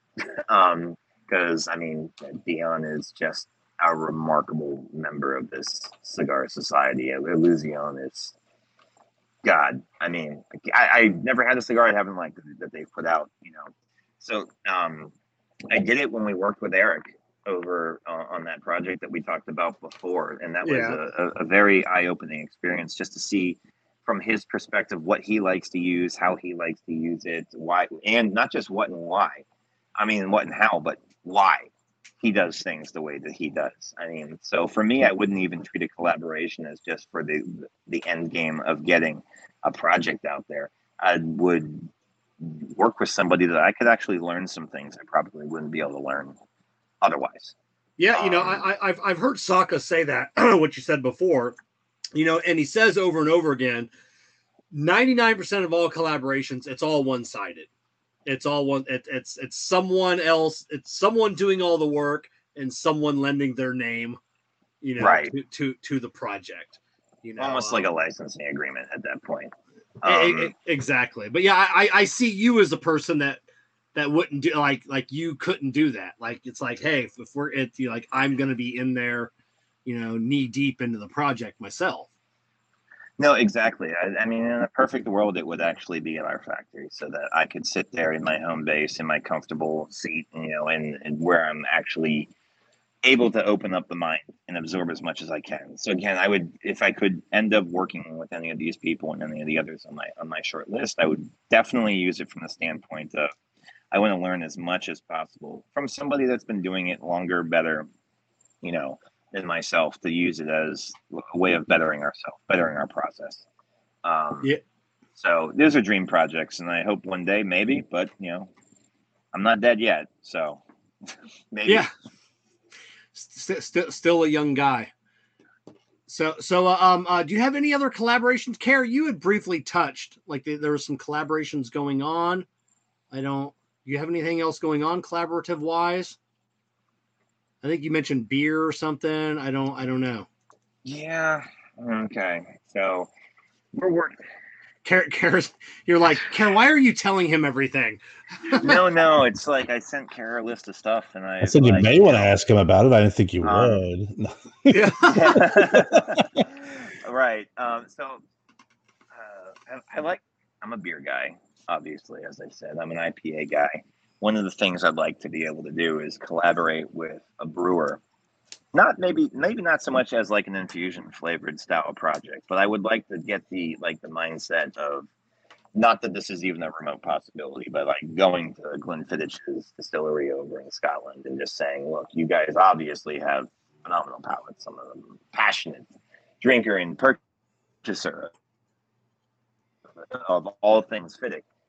But be able to work with distilleries and or breweries that I like with their distillers or with their head brewers, simply because I like the approach that they take. I think it's rather unique, much like blending cigars, is how they come out with the profiles that they're releasing in final product. As an example, we talked about Dogfish before. So like working with Sam Calgione, my favorite beer out there is Dogfish 120 minute. Wherever it is, I'll buy whatever's available at the time. And God forbid it's on tap, I'll sit there and drink the entire thing because I just think that a draft beer is much better than a bottle. So being able to work with a few distilleries, and we have a few lists of distilleries we're currently talking with and breweries we're talking with, some local to Hawaii, others spread out. But I wouldn't want it to be where it was, an infused cigar. The goal here is a like-minded development of palates, blending from two different industries. Right. Now, Kara, I'm watching this video of this. I don't even know how you made this cigar band. Like I'm looking at it now. It's just like now I kind of want to see the machine that produces this bad boy. That is just beautiful. Jessica can't see. She didn't have Facebook Messenger pulled up. But if you pull up on your phone, Jess, Kara sent the video of it. Absolutely beautiful. Now you would start. You're a beer guy. It was either beer or cigars. You had to make that choice. You're doing the cigars. You're I don't want to say an old hand at it. Have you ever thought about like, okay, maybe it's time to revisit, the craft beer side? The answer is yes.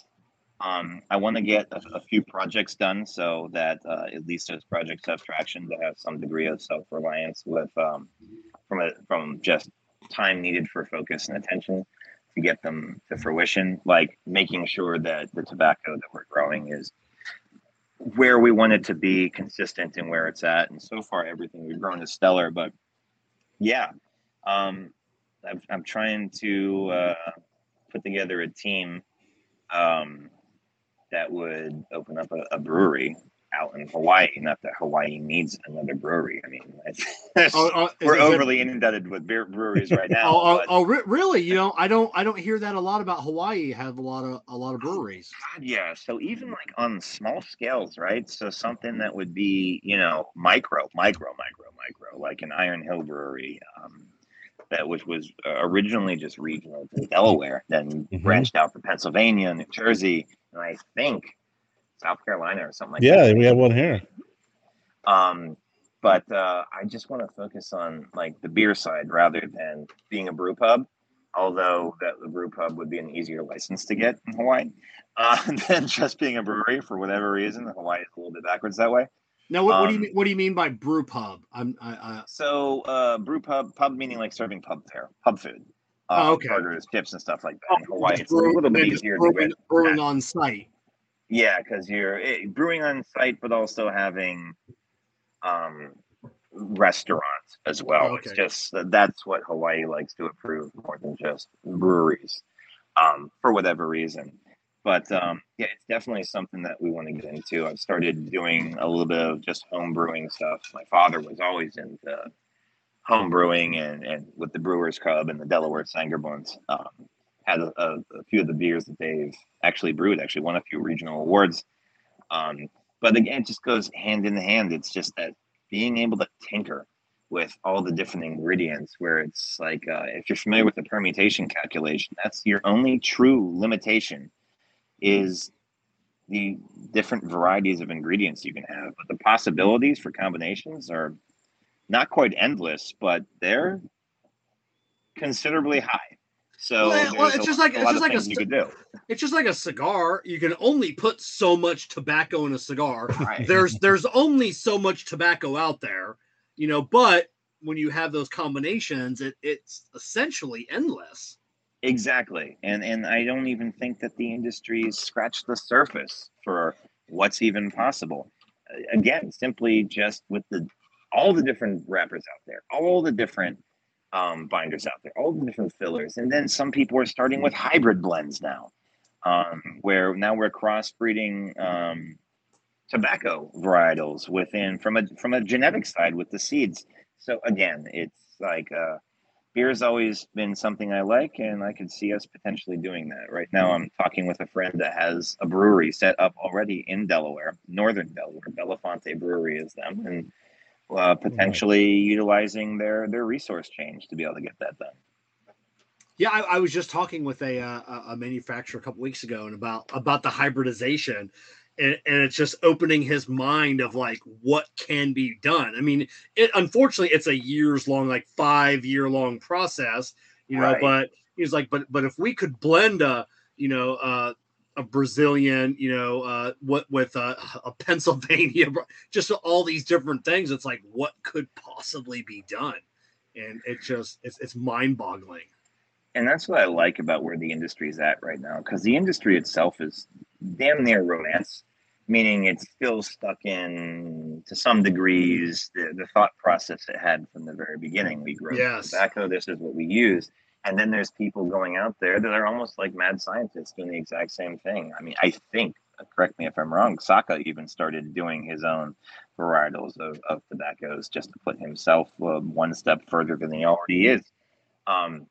I could be wrong on that, but I believe he's just he's got a small test crop going right now of a hybrid tobacco that hasn't been used before, and he's keeping it pretty under fucking wraps. He's good not to tell me, so I mean, because I will just inadvertently just tell somebody and I'm like, oh, was that a secret? That's my bad. So but yeah, he has said that he's doing some, and then his cultivo tanto method of just using the top, so yeah, it's just crazy shit. But I love seeing that the old guys, not the Steve's old, he knows he is. God, but it's nice seeing them, trying compliments. Trying something new, because it's usually the younger guys like Chris that are pushing the envelope, and I think, Chris, you're pushing the Sakas out there. Is like, crap, Chris is doing this, James from Sinistra is doing this. It's like, no, I think it's always good to have freshness no matter what. You have to kind of pass the baton on. You need to keep it going. Yeah. Like the tradition needs to stay going, and these people aren't going to live forever. So you've got to pass it on to people who are going to, be interested in keep doing it. Yeah, see, Saka, even Jessica thinks you're old. I didn't say that at all. I did not say that at all. He got a lot out of that, Jess. Yeah, that's it. But competition breeds, innovation. This is why I have to make Kevin sign like a piece of paper that says he won't say anything if I tell him something. Yeah. But family non-disclosure. Like, you can't say, you promise you won't say anything, Kevin. Yeah. So, PCA, you going to be there? Oh, excuse me, be there this year? Yes, we are. We're currently distributed through Sutliff, so we are in Sutliff's booth again, just like we were for TPE. But we will indeed be there. All right, are you going to be debuting the Faded, or is it time? I think it needs another month from what I've been smoking so far. So I don't want to rush it, right? So, just for the sake of it being there, some of the sticks I will have there for some of our key accounts, like I'll have naked sticks that they can try. That will be the blend. But as far as just rolling it out officially, I'm not sure we have enough time to be able to get it done the right way. So, official rollout's probably going to be more, after PCA, but definitely by the end of the year. I like hearing that, Care, I'm sure you, as a cigar smoker, you appreciate that. There are so many people out there that it's so close to PCA, like they would probably push it. But I love hearing that it's going to be ready when it's ready. That's it. No, yeah. I think at the end of the day, that's all you got. Can't rush it. Yep. And I know Chris was talking to him about Faded. It's one of those things that, until he feels it in his gut and on the palate, then it'll go. Yep. Now, Very true. Very true. You're making cigars for other manufacturers. Are you getting to the point to where there are so many manufacturers now? Like Hoya de Nicaragua, Aganorsa. Everybody's like cutting people off. Like we can't do it. Are you getting close to that point to where it's like, I just can't take on another project. It's just too much at this point. Or do you guys with the new factory? Say we're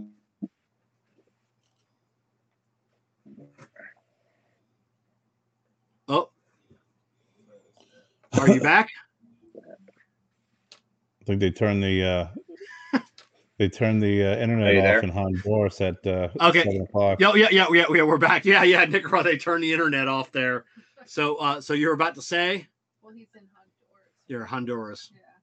Sorry, we had to correct both of you. Yes. Did I say Nicaragua? Yes. Yes. Oh, I thought I said Honduras. Nope. What can I say?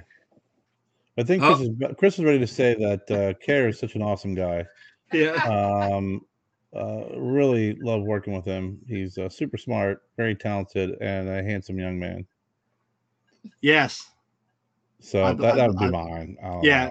Chris actually sent me his notes. That's actually what's in the notes. Is it? So, See, yeah, I figured that. Is. It's just the way it goes. But he and I were talking about Faded just the other day. Yeah. And and I gave him my feedback, and I told him what your feedback was. So, and he's like, I don't know, it's just not ready. It's just not ready. He's like, I want to, and he was talking to me about it, and I was like, I think it's a great blend. It's got some incredible transitions. It's something that's not going to blow your palate out, but it has so much great flavor to it. And you could just tell, like he was talking earlier, it's like and they're like, it's your blend, man. If it doesn't make you happy, you're the one who's got to roll with it. It doesn't matter if 10 people say it's great. If you don't think it's great, or if you don't think it's reached its potential yet, then you have to make the informed, you got to make the decision. That's it. It's so many people they'll rush it to an event like TPE or PCA. And then I forget who it was. Yesterday, Sunday had made a, they reached out to a manufacturer that sold him cigars at last year's PCA, and he was asking if he still wanted them, cause like I said, they were just a little young. So are you back? Yeah, I had to move closer to my router, I guess, but yeah, just to answer your question, no, we're not at capacity yet. I enjoy working with brands like Kerr, Leaning House, and Ron Brown Cigars, and other guys as well. So one of the things I always told Enoch is like, look, I mean, I understand we got to take large projects with larger customers in order to help offset some bills, but we want to stay true to our roots. And the biggest thing is consistent quality without cutting corners. We're not about quantity. So as many cigar smaller brands that we can work with, that's exactly our wheelhouse that we specialize in, and we haven't yet hit that cap capacity, so we can still take on some more projects if we wanted to. That's good. Someone wants to delve into Chris's blend book that is getting thicker by the day. So Chris, you say that there's room for a 5 wrapper barber pole, Gordo / Lancero half box press. Yeah. I'm saying there's a chance. Yeah. if somebody wants to pay for the molds, that there's definitely a chance. So get whittling, Jess. That's it. So yeah, that's not happening. Yeah. So yeah. Jess is like, So we're at the 2-hour mark. Chris, we want to thank you for coming on, spending a couple hours of your Monday with us, especially you're on vacation doing some scuba diving. So thank you for taking some time out of your day. I know it's still a little early over there, but I'm sure you want to get to bed early. Not too bad. Only 2 hours later. So yeah. Not too bad. Time. I mean, I appreciate you guys taking the time to have me on today. Oh, we definitely appreciate you coming on. Kerr, anything you'd like to leave our guest with tonight?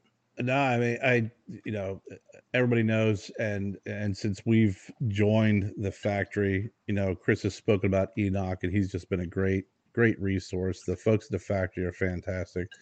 And one of the first time Chris and I talked, I think we talked for over an hour, and we didn't talk cigars. Yeah. Yeah. And I mean, we just talked about everything, a lot of commonality, and I can tell you through a couple shipments, several different our core blends, and several different vitolas, and communication. The factory's been fantastic. The quality is the best it's ever been for our products. And Chris is he said it earlier, he's very passionate and very involved, and he's a man of his word, and I appreciate that the most out of anything. Whatever would happen tomorrow is that he says what he means, and he means what he says. And that's really, when you're in this world of trying to start your own brand. I've seen somebody posting these different memes of me, I have my own cigar brand, and then it shows like a cigar with like short filler tobacco, because trying to indicate that anybody's just getting a cigar and throwing it out there and putting a band on it. We never wanted to do that. And there are a lot of folks out there that could do that to you, and to work with a factory the size of Chris's, and to have that type of one-on-one connection and service is really appreciative. And we've been really blessed to work with him in the factory. So thanks for coming on and sharing your story with us. Thank you for sharing all the information about the factory. And I think there's really great things to come in the future with your factory, especially what you're doing with growing and tobacco, and you're doing it the right way, and you're doing it the honest way. And that's all you can ask for. That's the best that we can do. I mean, when it comes down to a brand, what we consider, one thing I liked about Care, we're pretty, I won't say that we're selective with who we work with, but it definitely helps amongst the brands that we work with when they have their vision. We're just the brush that vision gets painted with. That's how we look at it. But we put as much passion into your product as we do into our own. So, and that's why I really enjoyed the process when we were starting to dialogue with Stogie Road and what they wanted to do. And we're just very appreciative to be along for that ride. So right on, Chris. Thank you so much for coming on and spending some time with us. And hopefully we'll have you on again and talk about some new projects. Sure. Be safe diving. Yeah, be safe diving. Yes. Come back. Just come back. If anybody looks like Kevin, don't scuba dive. Yeah, don't. Yeah, just come back. No. So, Enoch's with me, so he's a bigger target. I was going to say, push Enoch in the way. That's it. As always, make sure you're following Cigar Prop, producer Jessica, Cara Viajante of Stogie Road Cigars on all the social medias, as long as Chris Weber of Veritas Cigars. They're all in the links below. Once again, we want to thank all of our sponsors, our partners, for making this show happen each and every week. Thank you for sticking with us, even with all the uncertainty in the social media world. We definitely appreciate everything that they do for us. So thank you to JC Newman Cigars, Cigar Medics, Amendola Cigars, We Are the Muscle, Excelsior Tobaccos, makers of the Doña Lydia, GTO Cigars, those who know smoke GTO, Corona Cigar, and of course Drew Estate and Experience Acid. Cara Viajante, sign us out. Well, another announcement in the upcoming weeks, we're gonna have to get together and have our announcement of who is which Silent Green was the winner. Yes, David Skelton, Texas Cigar Roadshow, just reached out to me today, said, hey, did I miss the announcement? No, you did not. We have to give everybody time to participate, because we did sell up until last week. So there's going to be more to come with that. And, life is short. Grab a buddy and smoke a cigar.